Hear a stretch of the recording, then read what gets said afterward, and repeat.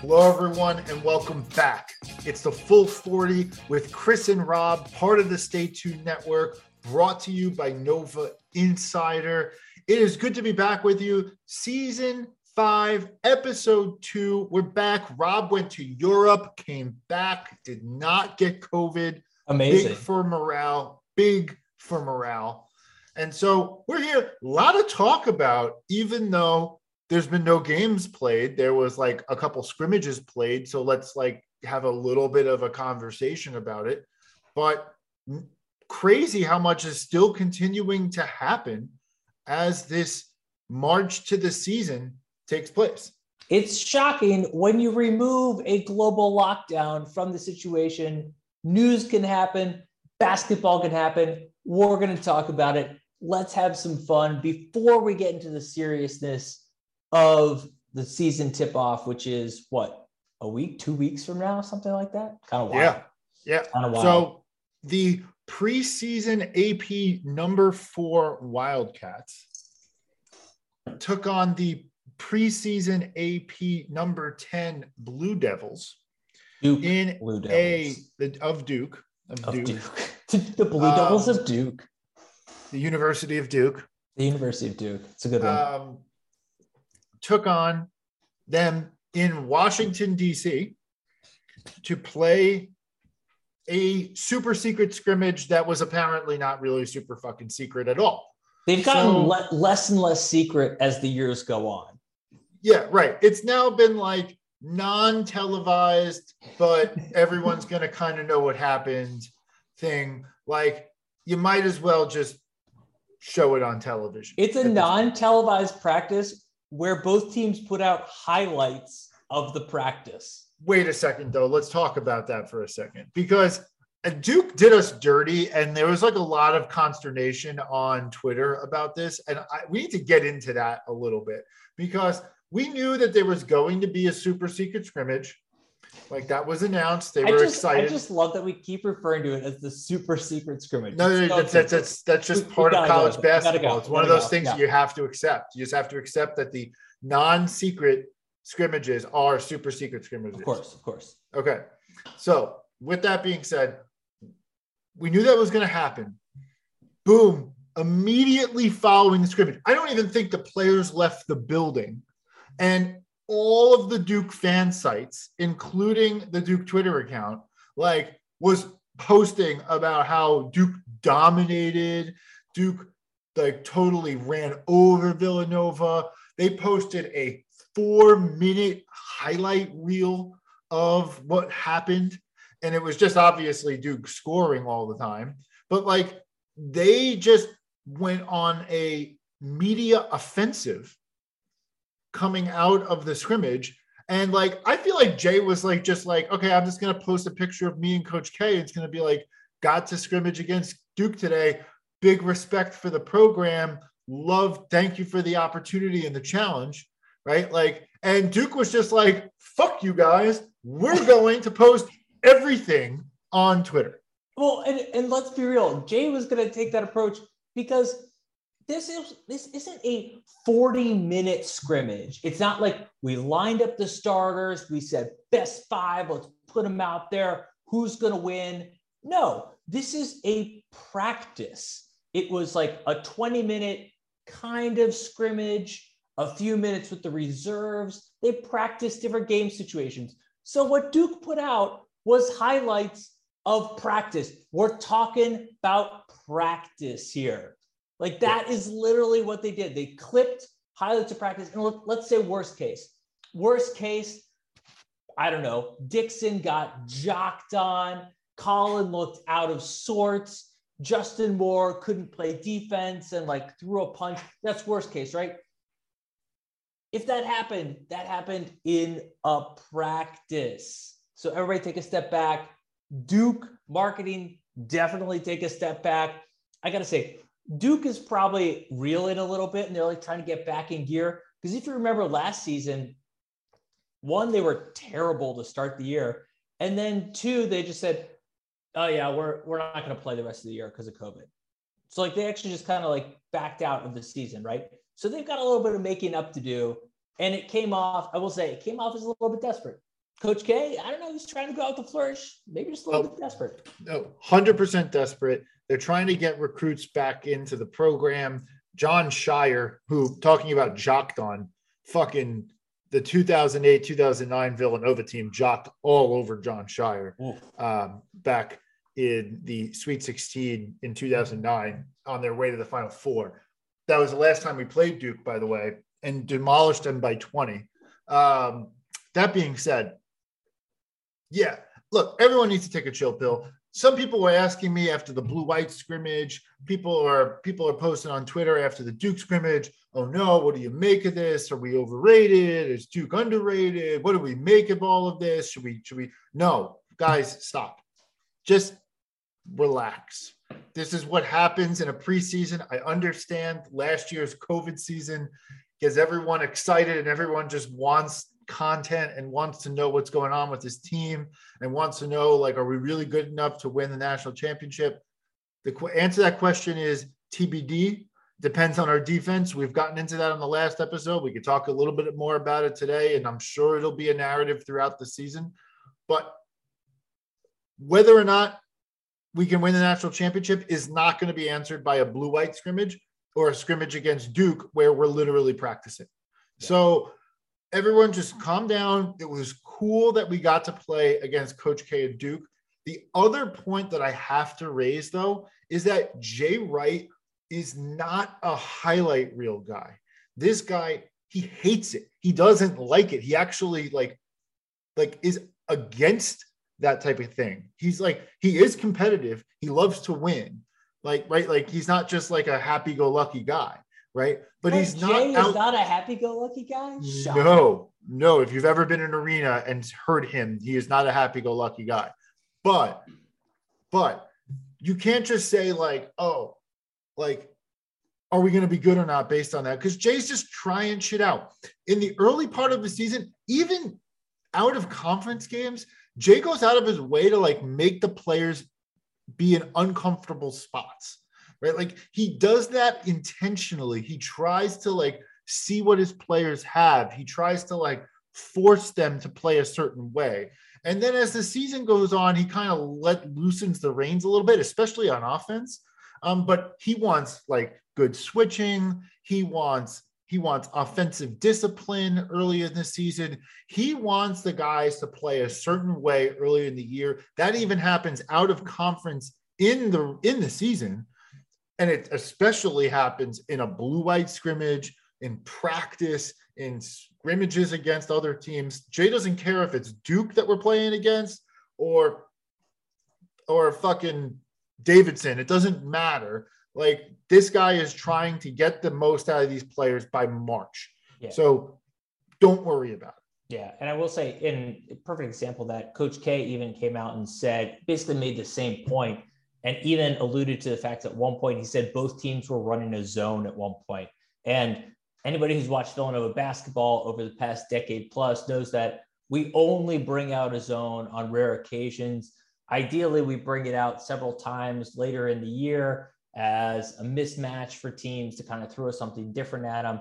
But again, that's not normal. So to your point, Jay's literally testing some stuff out there.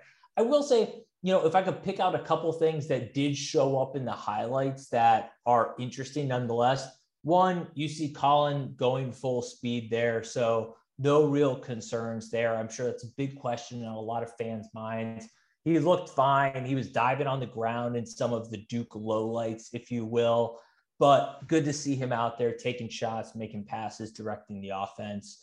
Two, I thought this was interesting. And again, it's real quick. You see it just rapid fire. But looking at both Justin and Caleb, to me, they look noticeably thinner than I was used to seeing them. Last year in particular, you look at Justin, you look at Caleb, and you're like, holy shit, Do these guys ever leave the weight room and actually shoot basketballs? I would have guessed no. This year, maybe they slimmed them down a little bit. Maybe Shaq has them on a little bit of a different workout regimen, potentially to make them a little bit quicker. We'll see. Again, that was like kind of first glance in there. Last thing I saw, though, that I will call out, you see Dixon in there, seem to be working with the starters as expected. So he's probably got that starting role relative to Nana Njuku. No surprise there, who's coming in as a freshman. But again, like you said, don't read too much into this, but there are maybe a couple things that you can pick out from a few of these videos. Well, definitely good to point out Colin seeming to move around quite comfortably at full speed. That's definitely a good point. And Justin and Caleb point, I did notice the same thing.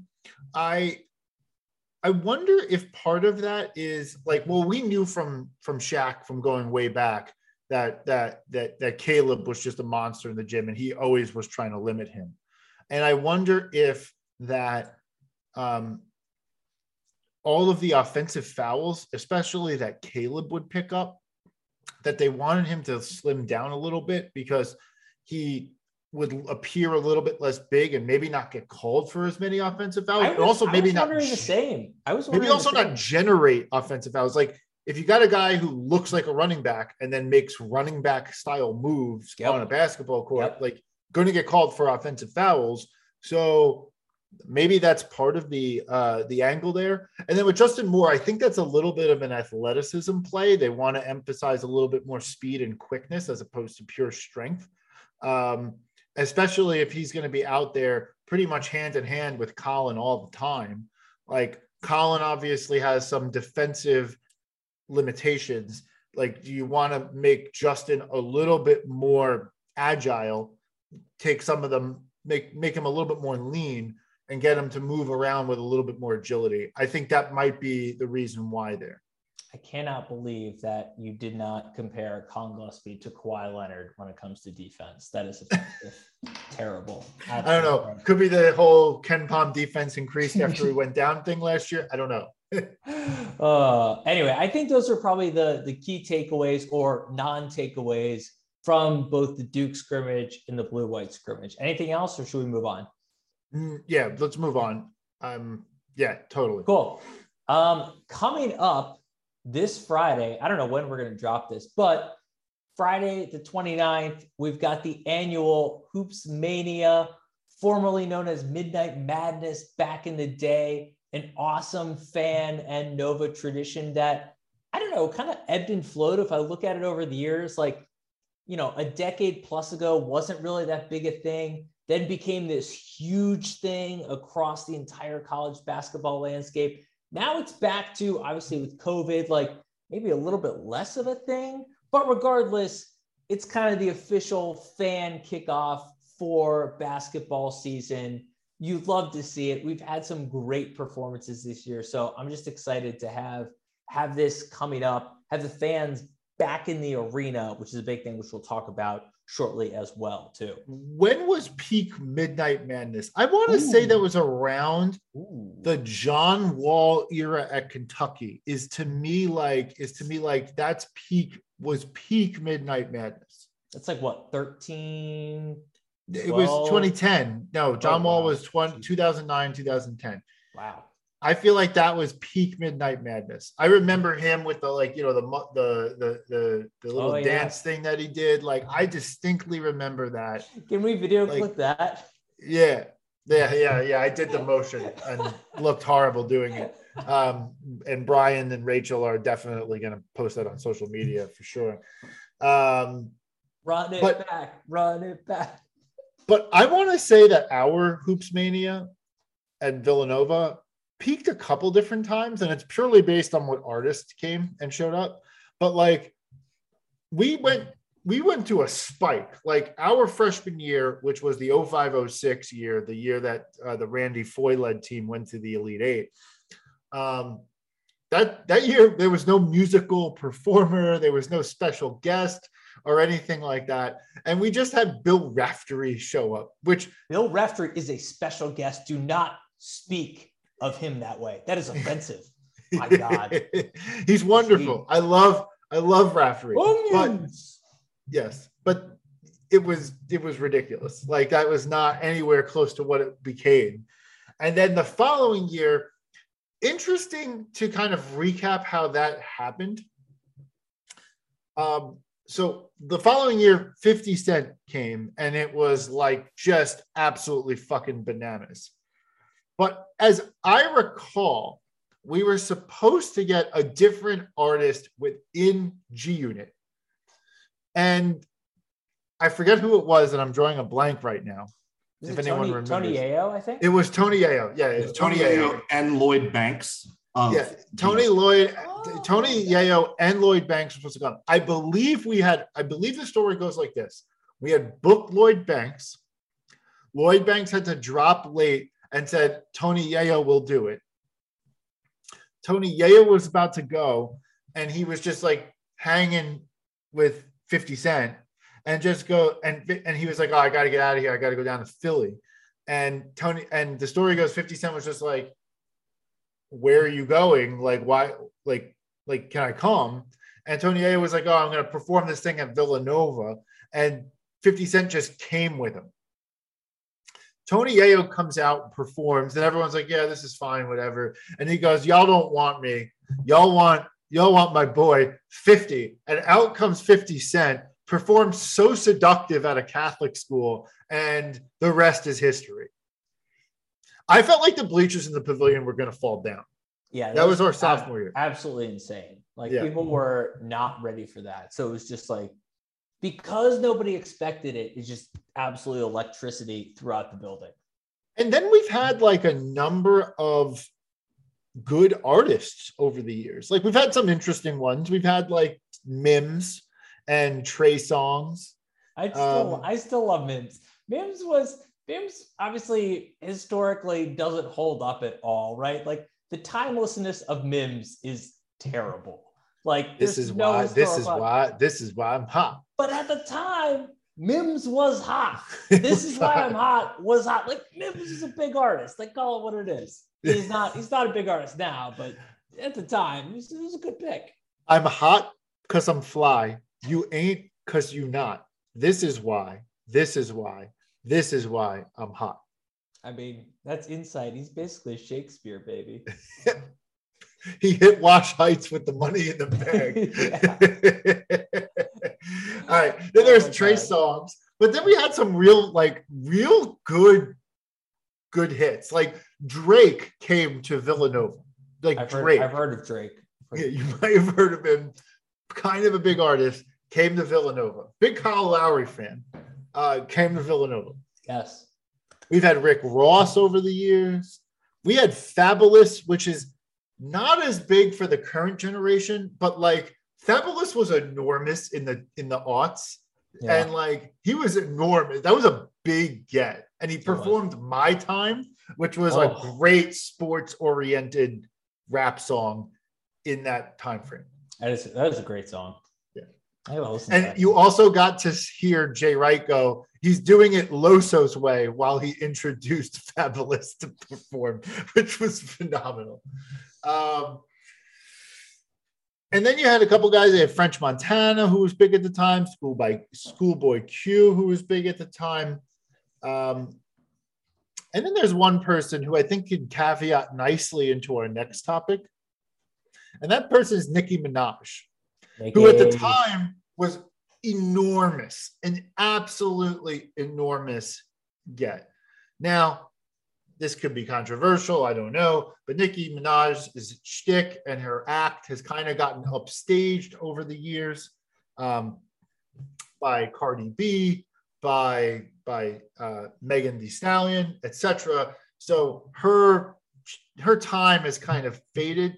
She did make a move of late to try and get back into the world of into the ether of being talked about by talking about her cousin's uncle's friend's husband who got a COVID vaccine and then got an STD. That was fucking wild shit that happened on Twitter. Became the main. That's how it works. That's how it works. She became the main character on Twitter, and you just never want to become the main character on Twitter for a day. It's always the bad place to be. So I think the FDA did come out and say COVID vaccines cause STIs. So just be on the lookout for that. It's that booster that gets you. You don't know. Yeah, you never know what's going to happen. All of a sudden, your testicles get all swollen. Ridiculous. Oh my God! What a fucking wild. We live in a world, man. What a time to be alive. But anyway. Why does this dovetail into our next topic? We want to talk a little bit about what to expect at the Finn and at the Wells Fargo Center in terms of home games this year and what's going to happen. So like certain other areas are a little bit easier to figure out what's going to happen. For example, St. John's plays their home games at MSG. The Big East tournament is at MSG. We know what's going to happen in MSG. New York City has vaccination rules and regulations. No one's getting around that. That's what's going to be the case. You got to show your vaccine card, and there will be a full stadium for the Big East tournament this upcoming March.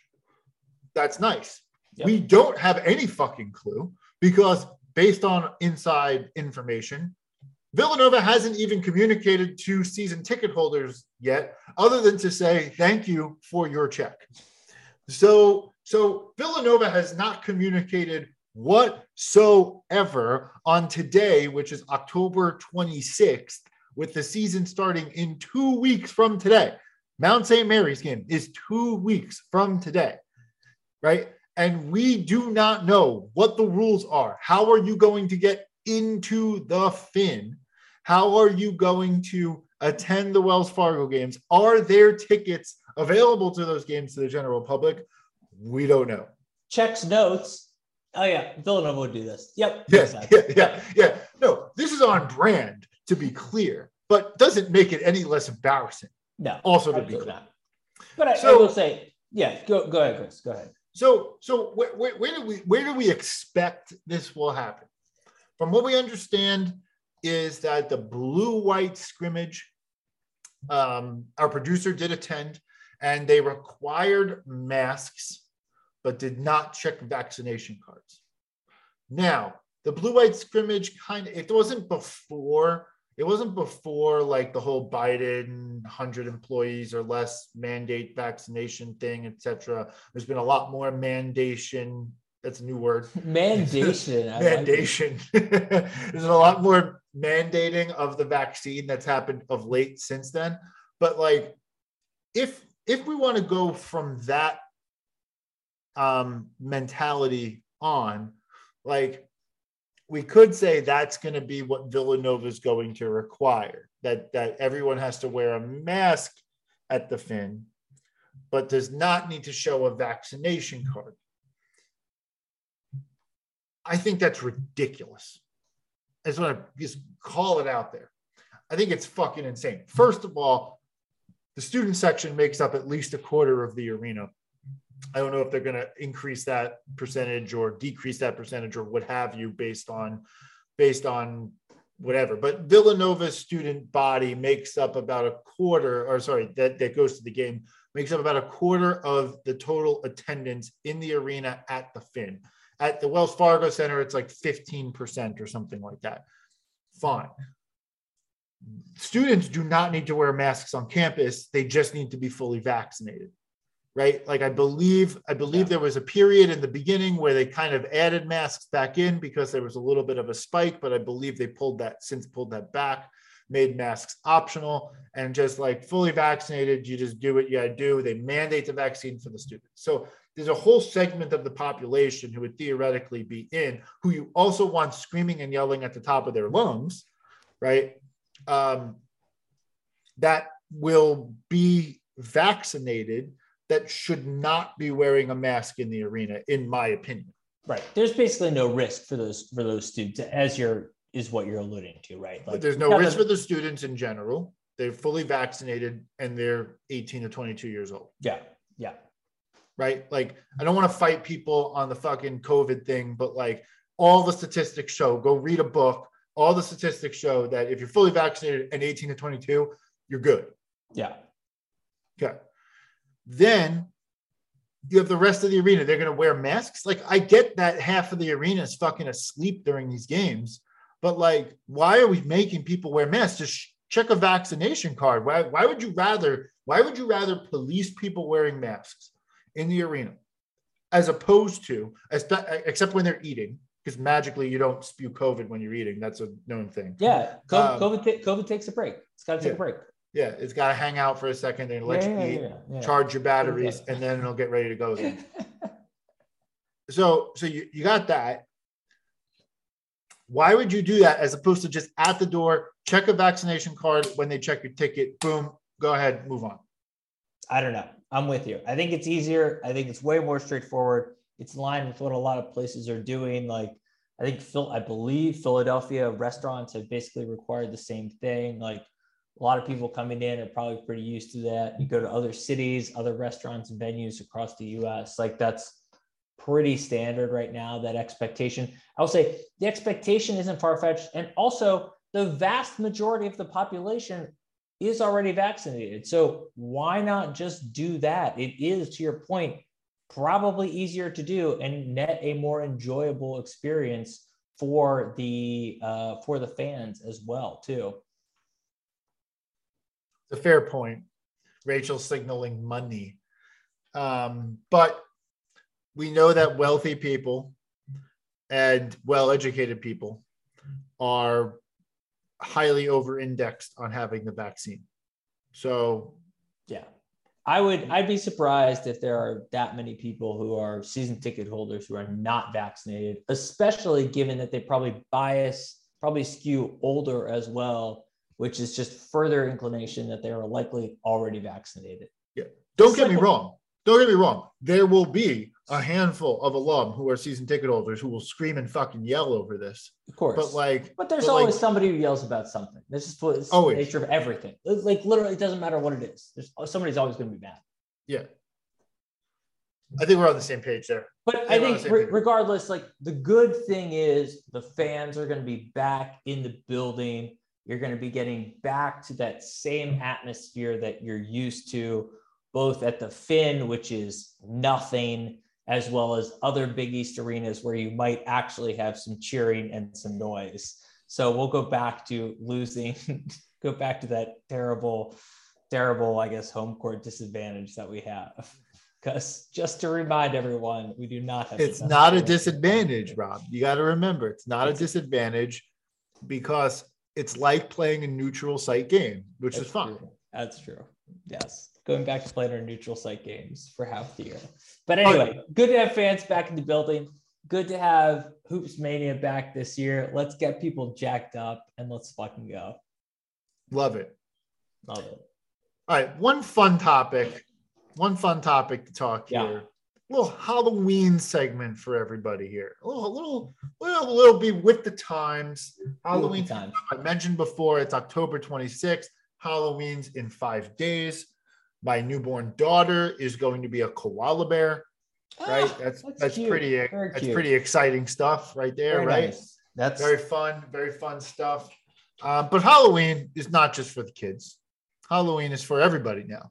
I think the adults kind of stole Halloween from the kids, if we're being completely honest with you. I think that's right. Yeah. But what Nova related thing would you dress up as? So I will say I am not a big Halloween guy, but I'm going to play the game. And I will say I'm not a big Halloween guy because I was traumatized as a young child. I had so many terrible costumes. I would then repeat those same costumes like multiple years, and then kids would call me out on it. I remember, I kid you not, kindergarten and first grade, I went as a ninja, which is like politically incorrect now. I wore my like karate outfit, right? I was taking karate at the time. Of course, like I walk into first grade, somebody straight up calls me out like, "You were a ninja last year." It's like, well, fuck me. Like, I'm just ruined now.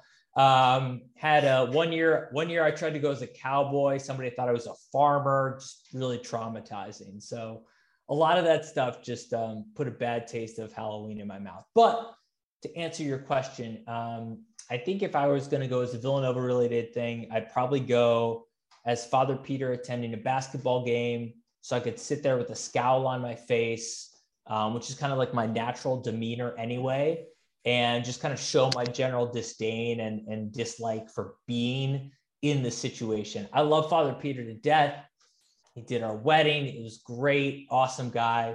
Just doesn't love basketball. And it comes through pretty clearly every game he's at. And I love him even more for it. So I think that'd be my call. You got to love that he's done the job for 15 years. Villanova's had the greatest era of college basketball that they've ever had, and one of the best eras of college basketball of all time.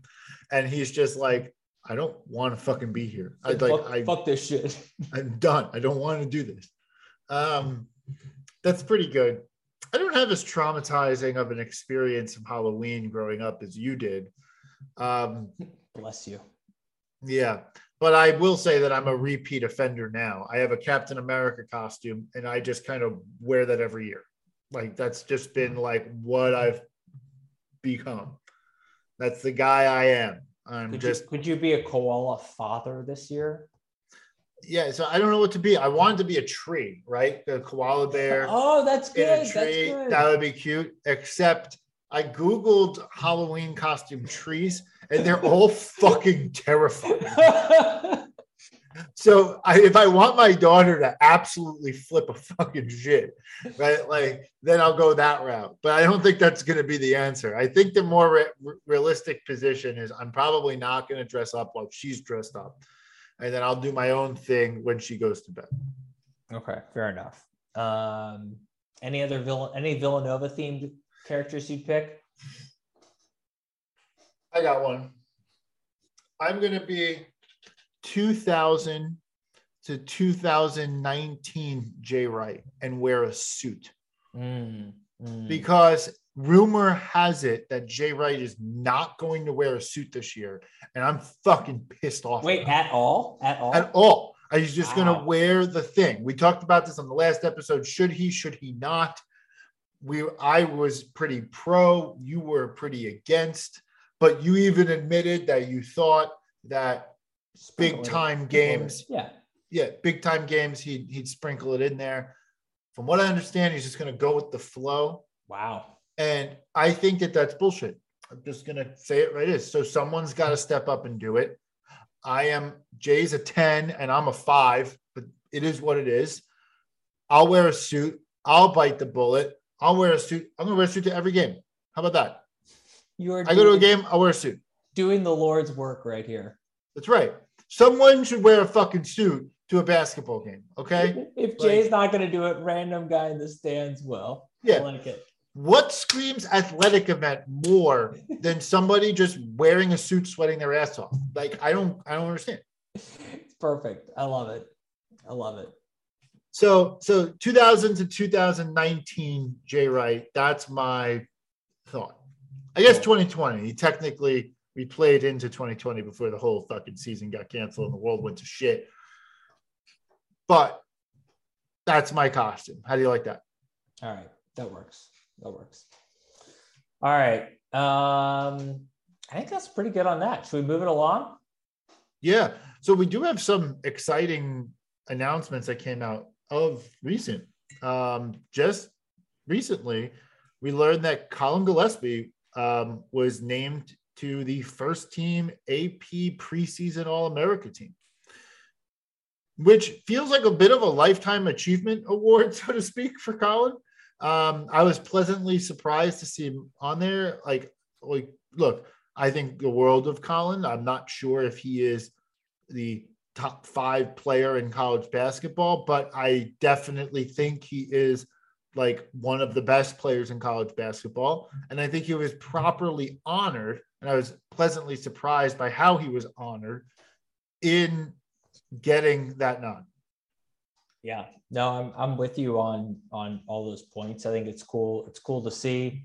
Hopefully he earns it throughout the year. Certainly if he does earn it throughout the year, that's going to mean good things for the team and where we've ended up. So knock on wood, that comes to fruition. What I hope doesn't come to fruition is he becomes yet another Big East player who earns a first team AP All-American and then doesn't get drafted, which we now have 3 of those. First was Scotty Reynolds, and then Miles Powell and Marcus Howard. So 3, hopefully not 4. We'll see. Real quick, I just want to throw this out there. Scotty Reynolds, if you are out there, you have an open invite to the podcast. I want to talk to Scotty Reynolds so bad. Indeed. Scott Reynolds, as our friend Bill would say. Yes. Anyway, Scotty's but yes, we have the Big East has all of them, I believe. Yeah, I think that's all of them, 100% of the players who were first-team All-Americans and did not get drafted. Yeah, which is a remarkable feat. Very strange. But yeah, in addition to that, then we had some other recognitions on both the national level. Jerry West, Bob Cousy, Julius Erving awards for Colin, Justin Jermaine, just on the preseason watch list, kind of to be expected for those guys, which is cool. The Big East all-conference team as well. Interesting one. Colin makes the first team there, no surprise. But then you've got Jermaine and Justin on the second team, which is interesting because I will say, looking across the rest of that first team list, I was saying, okay, yeah, I mean, like some of these guys seem like good players. You've got Nate Watson from Providence. You've got Paul Scruggs from Xavier for sure, like absolutely deserves that. But that's like, all right, are players going to be more impactful or better than Justin and Jermaine? And I certainly hope not, right? And I also hope that those guys see that list and that's bulletin board material. If I'm Justin Moore or I'm Jermaine, I look at that and say, no way. Like, there's no way there are 4 or 5 other players in the Big East who are better than me this year. And I hope they use that as motivation because those guys should absolutely be on the first team this year. And again, I think that's going to be indicative. If they are not on the first team, that's going to give you some insight in terms of where we're landing and where we're ending up at the end of this year. I totally agree. I mean, look, Justin and Jermaine not being on first team is certainly a decision. I kind of get it's a decision. I kind of get not having 3 Villanova players on the first team, except for the fact that Villanova is ranked number 4. UConn is ranked like 23 or 24, and then nobody else in the Big East is ranked. We are not expected to be challenged this year in the Big East for the regular season championship. That doesn't mean we're not going to lose any games. It doesn't mean anything like that, blah, blah, blah, blah, blah, whatever. What it does mean is that we are not going to be challenged for winning the championship, at least on paper going into the season. So preseason, you would expect that at least a couple players would be on the first team all Big East for Villanova, for the team that is expected to win the conference going away. So that is an interesting decision. Now, Justin Jermaine, they made their way on the second team. That's great. Cool, whatever. You mentioned Justin. If I'm Jermaine, I'm going to be like, how many years do I have to fucking play in this conference before people give me the respect that I deserve? Right? Jermaine was no longer an X factor at the end of last year. He was one of the best players in the Big East last year. And that Big East lost James Bouknight. Big East lost Jeremiah Robinson Earl and a whole host of other players like to the NBA and elsewhere. Like Jermaine Samuels has a very strong argument to be on the first team all Big East, just purely based on the performance leading up to the end of the season last year. Yeah, absolutely. I'm totally with you. Not to mention defensive prowess, athleticism, and all the other things that go along with it. And you and I had a spirited debate last year of that. I mean, I'm of the belief, as much as I love Colin, I'm of the belief that Jermaine is more important to come back to the team than Colin was. So, like, for me, Jermaine's the snub. I get Justin. Justin has only been there for 2 years. Yes, he's been good, but he hasn't proven himself to the extent, and especially late in the season because he had that twinge injury last year that Jermaine did. I think Jermaine got snubbed. and Jermaine deserved to be first team All Big East preseason. And I think Jermaine's going to prove a lot of people wrong this year.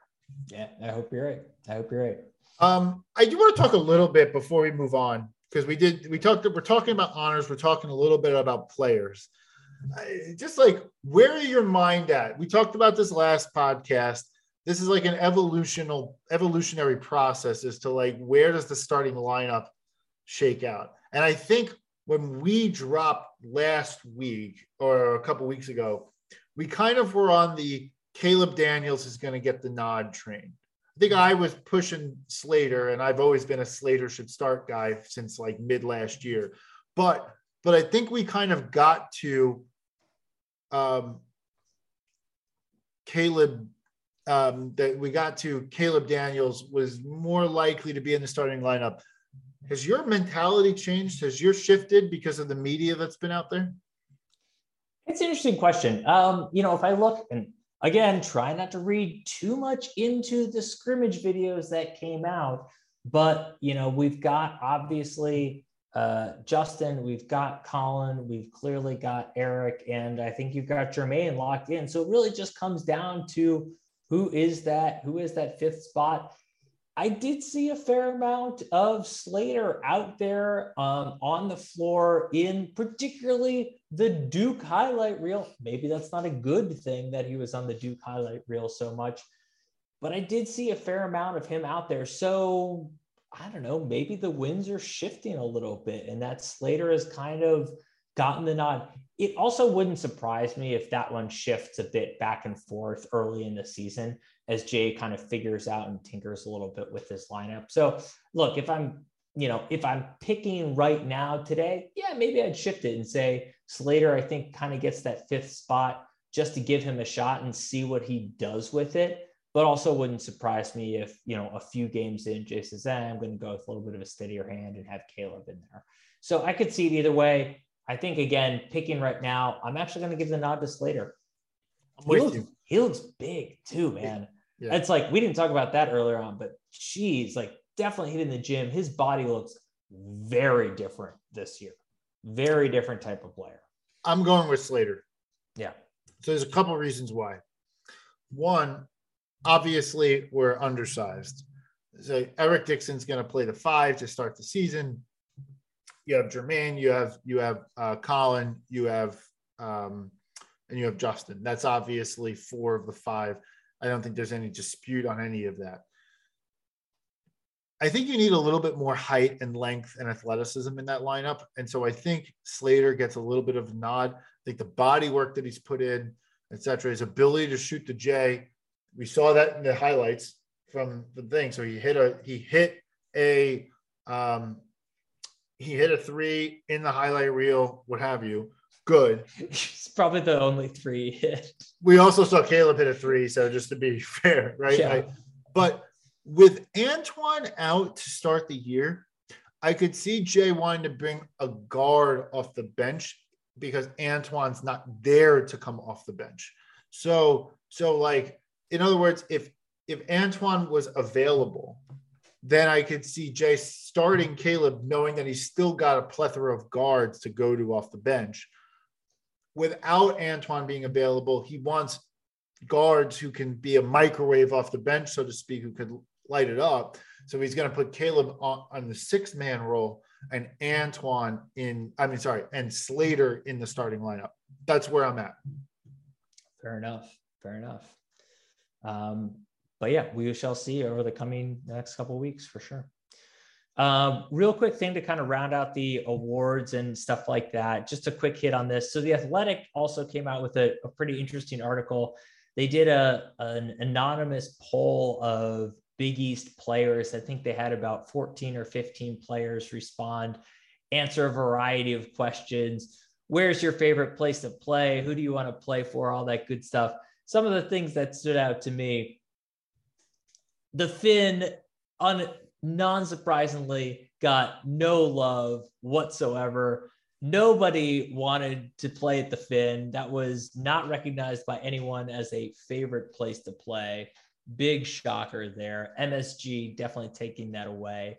one of the things that stood out to me too is Jay was not the number one coach that people wanted to play for. Both Ed Cooley and Dan Hurley ranked above him. So interesting there. Maybe Jay's reputation as a tough coach to play for has definitely gotten out. And we do know that Ed Cooley is definitely a guy that a lot of folks speak really highly of. So that one's maybe not a shocker. And then wait, hold on there. If I was Jay, I'd be like, yeah, I don't want you to play for me either. So yeah, that's probably true. That's probably true. Yeah, probably a lot of those guys got snubbed on the recruiting trail. Let's be real. And then the last one that I will call out was there was something like who's hardest to score against. There were no Villanova players that showed up in that poll, unsurprisingly, and that gets back to our defensive challenges this year. It's going to be an interesting one. I will say this whole poll is a little bit suspect, though. Yes. Because there was also the question asked of who will win the Big East this year.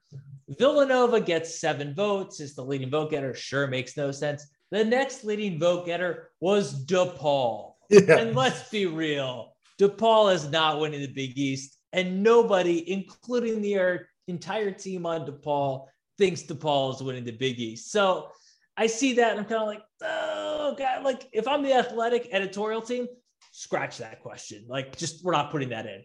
I believe that, so there was, I believe 11 players surveyed, I believe. I think it was 14. But that's it was 14 players surveyed. And I believe that they couldn't pick their team. Right. So I think a couple competitive guys, I have some thoughts on who they might be. It was anonymous, whatever it may be, whatever. Competitive. I think they might belong to the players of Seton Hall and Providence, etc. They banded together and they said, fuck it. I'm not picking Villanova to win this thing. So I can't pick my team. So fuck it, DePaul. And I think 3 teams had that independent thought on their own and picked DePaul. I like it. All right. Well, anyway, enough on that. Should we bring it home with a little heart monitor? Yeah, our first heart monitor of season 5, ladies and gentlemen. Very exciting. Theme of this episode's heart monitor is getting the bag. It was NBA contract renewal season, specifically for the 2018 rookie class. So this included the one and only Mikal Bridges, as well as Dante DiVincenzo. One of those two absolutely secured the bag. Kudos to Mikal. Signed a 4-year deal, $90 million. My goodness, absolutely phenomenal. From the kid who was redshirted his freshman year and then just pulling it in a few years after that. Well-deserved, critical part of that Suns core that made it to the finals last year. Hats off to Mikal. Super exciting. $90 million. Jesus Christ. I can't even fathom that amount of money. It's not bad. Unfortunately, Dante did not get the extension from the Bucks. He's obviously still on the Bucks and they want to see him basically prove himself this year. He's been really injury prone. He is actually not playing right now as he's still recovering from off-season surgery. So there is definitely a question of, can he come back? Can he prove himself, stay healthy? They unfortunately signed Grayson Allen to an extension, and they kind of play a similar type of role on that team. So we'll see. Dante's certainly shown plenty when he's healthy that ideally as a restricted free agent next year, he can lock that up. I will shout out to signed much earlier this summer, Josh Hart also secured the bag. I think he was like 4 years, $24 million. I mean, hey, somebody gave me a 4-year contract for $24 million. That's nothing to sneeze at. So it's crazy. Good for him. Crazy in like NBA world, you're like, wow, $90 million, 4 years for Mikal Bridges. That's amazing. And it's like, oh, 4 years, like $30 million or whatever it was for Hart. You're like, oh, okay.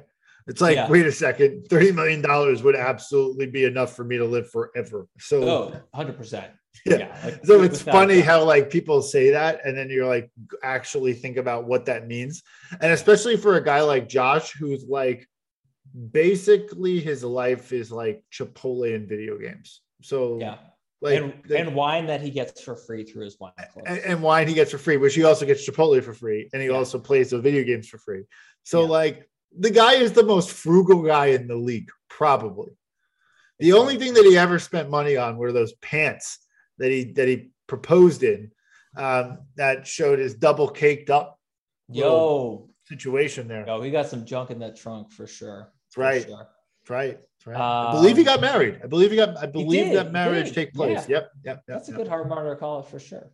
And another one to call out, Jeremiah Robinson Earl kicked off his NBA career. He's got a few games under the belt for the terrible, terrible Oklahoma City Thunder. Ugh.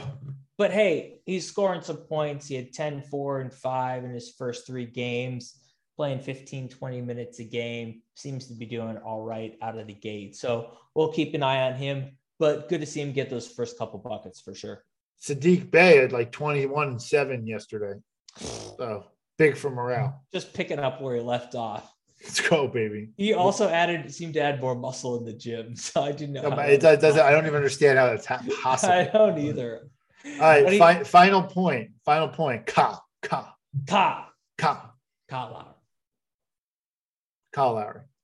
Lowry. Got a nice write-up in it was the New York Times, I think, about his just kind of about his journey, about his shift from Toronto to the Heat.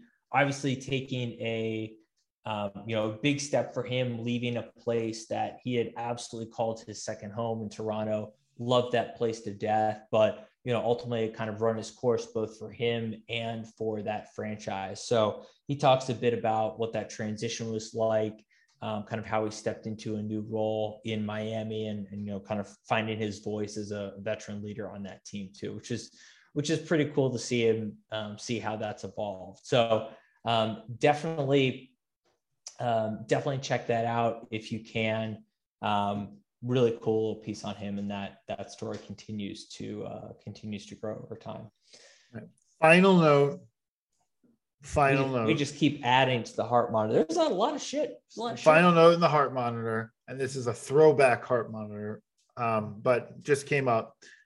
Paul Arizin was named to the NBA 75, the top 75 NBA players of all time.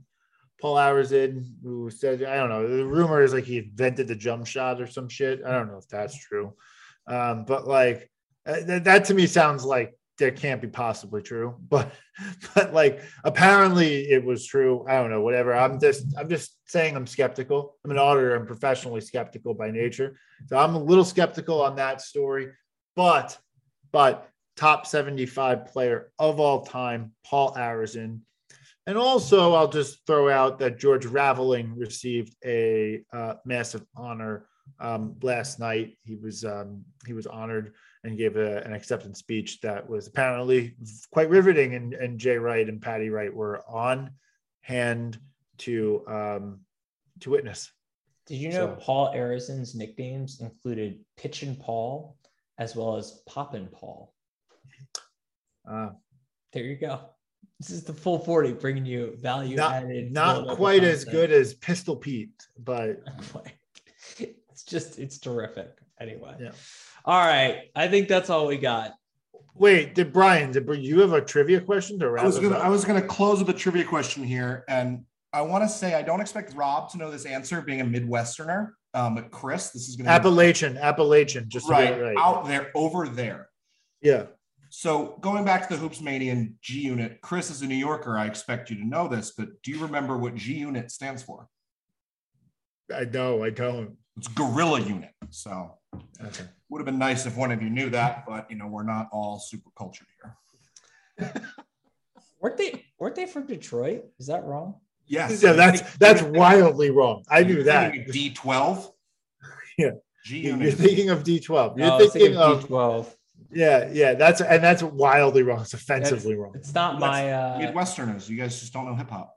Guerrilla Unit. I probably could have gotten that if you would have given me like 5 minutes, but we're wrapping up the podcast here. So you're also simultaneously cutting me off in terms of time, and then trying to get me to think of something at the top of my head. I didn't know the answer. Fair enough. Terrible. Awesome. All right.